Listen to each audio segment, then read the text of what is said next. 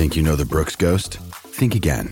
Introducing the all-new, better-than-ever Ghost 16. Now with nitrogen-infused cushioning for lightweight, supreme softness that feels good every step, every street, every single day. So go ahead, take your daily joyride in the all-new nitrogen-infused Ghost 16.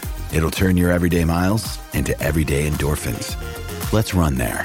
Head to brooksrunning.com to learn more.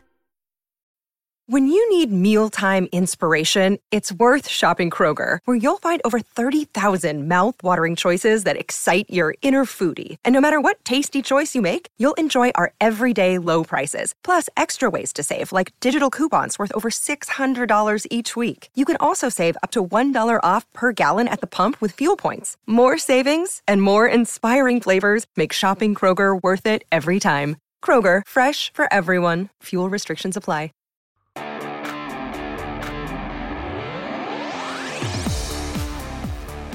What's going on, everybody?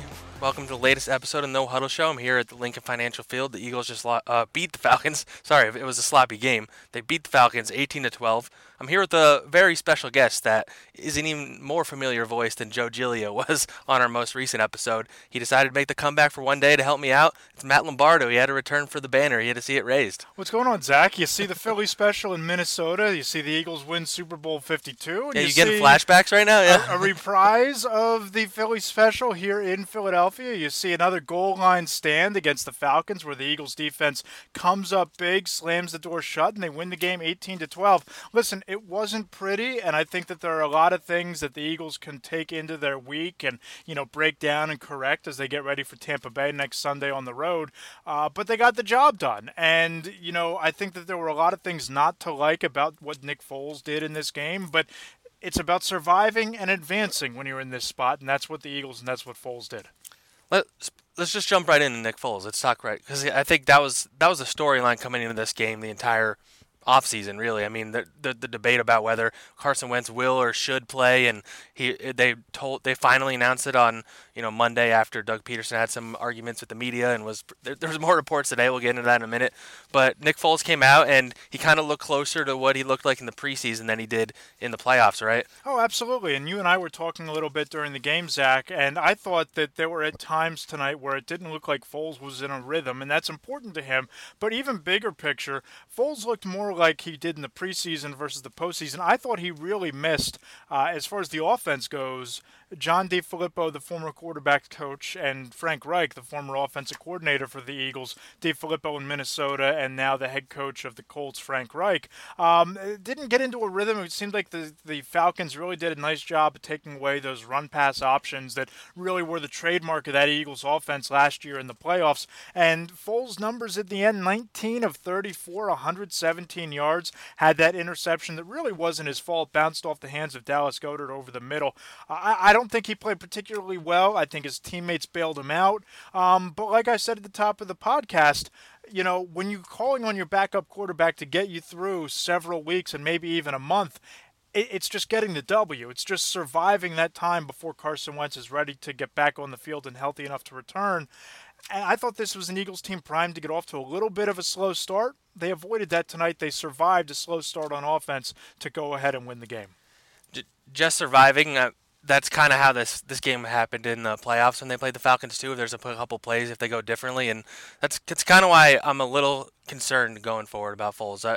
We don't know how long he's going to play. There was a report that came out today that Carson Wentz might be out until October from NFL Network. We can talk about that in a little bit, but there was a couple throws that should have been picked off by Atlanta tonight from Nick Foles. And if those happen, then this game looks a lot differently and they lose, and maybe there's a little more concern going forward. I mean, the Eagles only scored 18 points. They were able to win because the defense was stellar yet again.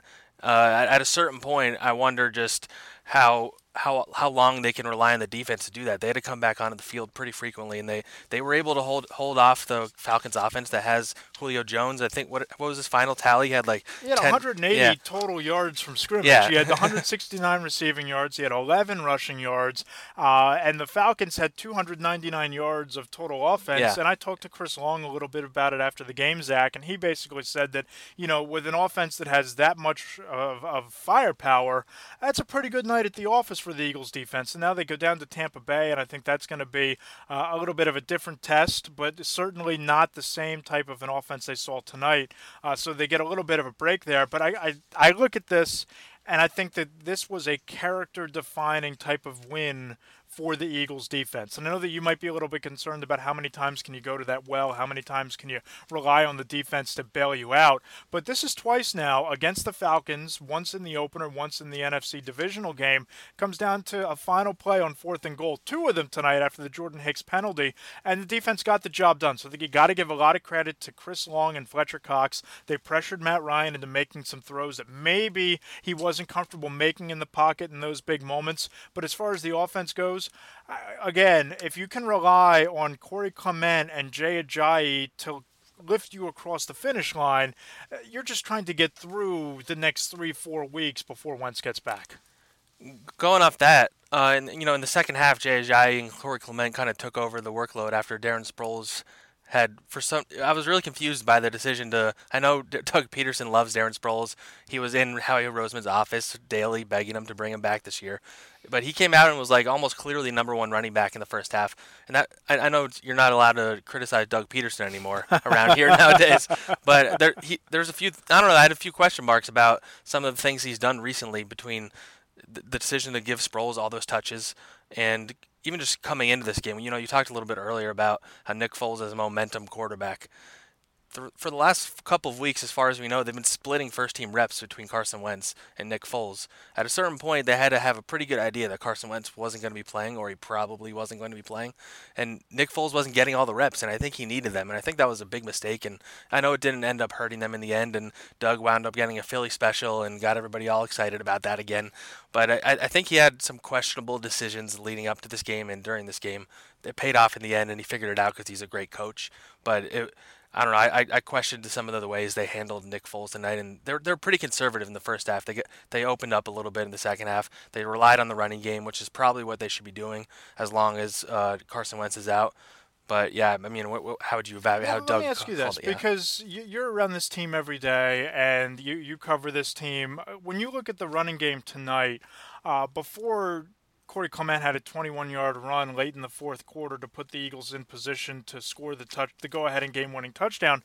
They were averaging 2.8 yards per carry, and I don't think that it's the fault of the offensive line. I thought the offensive line played relatively well tonight, but I don't know whether it was Darren Sproles sidestepping some guys in the backfield, maybe not having that same explosiveness that he might have had a year or two ago. The questions that you pointed out in terms of Jay Ajayi not shouldering a workload earlier on, how concerned should Eagle fans be, given that this was their first glimpse of what the offenses looked like during the regular season, based on what you've seen through camp? How concerned should they be about their inability to run the football until it mattered most? Because on one hand, it looks like it was a coming-of-age moment for the offense to be able to run the ball in the fourth quarter to get a victory when Foles wasn't necessarily all that effective. But on the other hand, it shouldn't take 3 quarters when you have a three-headed backfield of Ajayi, Clement, and Sproles. What have you seen leading up to tonight? So I would say I'm not concerned yet, mainly just because Darren Sproles didn't play in the entire preseason, and he hasn't played since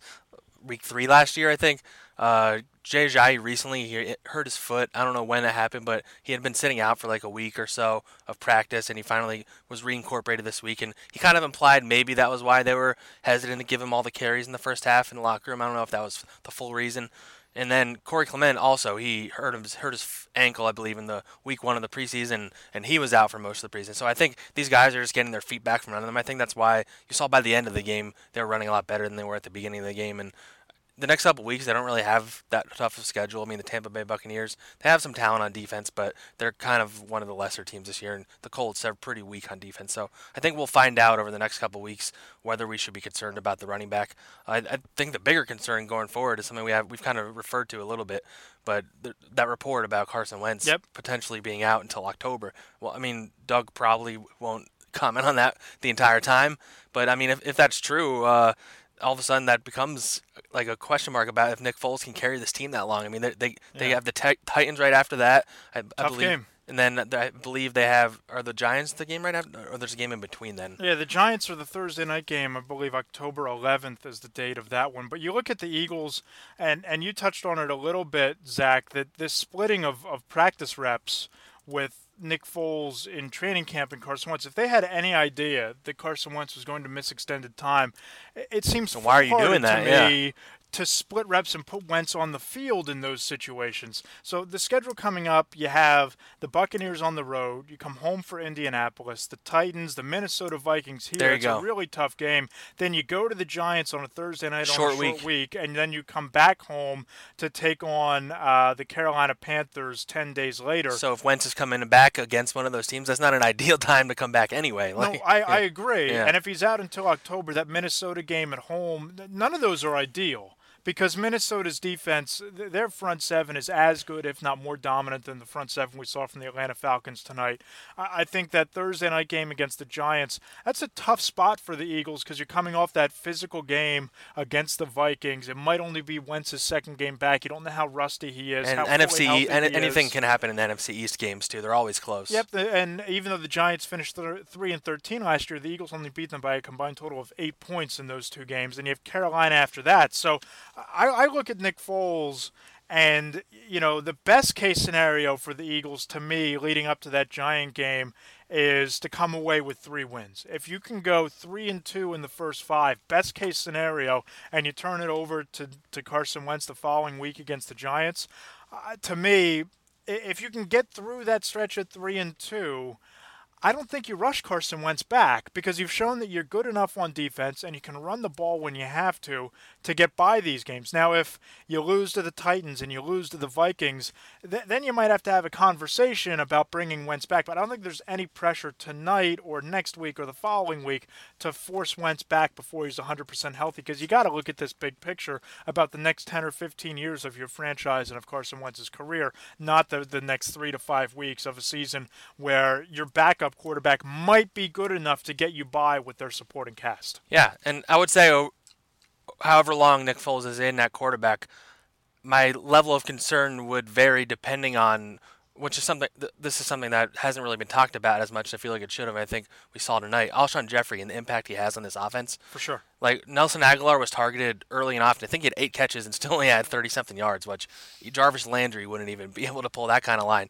And he just didn't have space to move. And Mike Wallace doesn't seem like he's the same. I mean, there was one point where Nick Foles underthrew him, but he doesn't seem to be the same Mike Wallace that we all remembered from a few years ago. Correct. DeAndre Carter has. As great of a story as it, he has no business starting in an NFL game. Unproven, yep. And, I mean, Marcus Wheaton, there's a reason why he's been a journeyman. Like, correct. Shelton Gibson, I don't even think he was played. Like, it didn't feel like he played on offense. Yeah, he was on special teams. I don't think he took that many snaps and on after his preseason, that was kind of surprising. So, the receiver group is a question mark right now. And Alshon Jeffrey, I know he got some criticism because his numbers weren't amazing last year, but number one, he was playing with a torn shoulder. Well, there was one person who criticized Elliott. But, I mean, he's not Jordan Matthews. That's the problem. But yeah, I mean, Alshon, for whatever his numbers were last year, he had 8 touchdowns. He was a great red zone threat, and he just drew the defense towards him. Correct. Even beyond him. Opened up space underneath for Zach Ertz, freed up some space. Speaking of Zach Ertz, he had a tough night tonight. He had some drops, and he was pretty upset with himself in the locker room.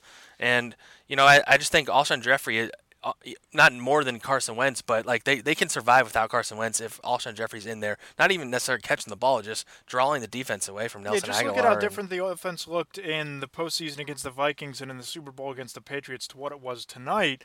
As you pointed out, Zach, that space to operate wasn't there for Goddard, or who had a really bad drop on that interception, or Zach Ertz, or any of the other younger wide receivers that the Eagles are trotting out there right now, or Mike Wallace. So to me, you bring back Alshon Jeffrey, and I think that you can build a case that he's the second most important player on this offense outside of Carson Wentz because he makes everything else go. You can stretch the field with him. He draws a safety to that side of the field. He's probably their most reliable pass catcher of any of their receivers, other than maybe Zach Ertz, who still had 5 catches for 48 yards tonight. So to me, I look at this offense, and I don't think that you've gotten a clear enough picture of what they have the chance to be, even with Nick Foles, because Alshon Jeffrey hasn't been out there. I would say I would put Lane Johnson in the top 2. But, I agree. But yeah, Alshon Jeffrey, I think, is more valuable than people realized. All right, I think that's a good spot to close out on. Thank you so much for coming back on. We're happy to have you back in the link and taking the moment that you celebrated last year. Got to see the banner go up, and it kind of comes full circle. Yeah, this is like the good way to go out on the Eagles beat for you. You're killing it on the Giants beat. Well, I appreciate we miss that. you over here. But yeah, we'll end on that note. You got to make sure you guys subscribe to the podcast. We're on all the important apps. We're on iHeartRadio, YouTube, Spreaker, Apple Podcasts, Google Play, Spotify, SoundCloud. Follow us on Twitter at The No Huddle Show or me at Zach Blatt, ZACKBLATT. Send us questions. We'll have a couple podcasts again next week. We'll be announcing my new co-host in the near future. And thanks again for listening, guys.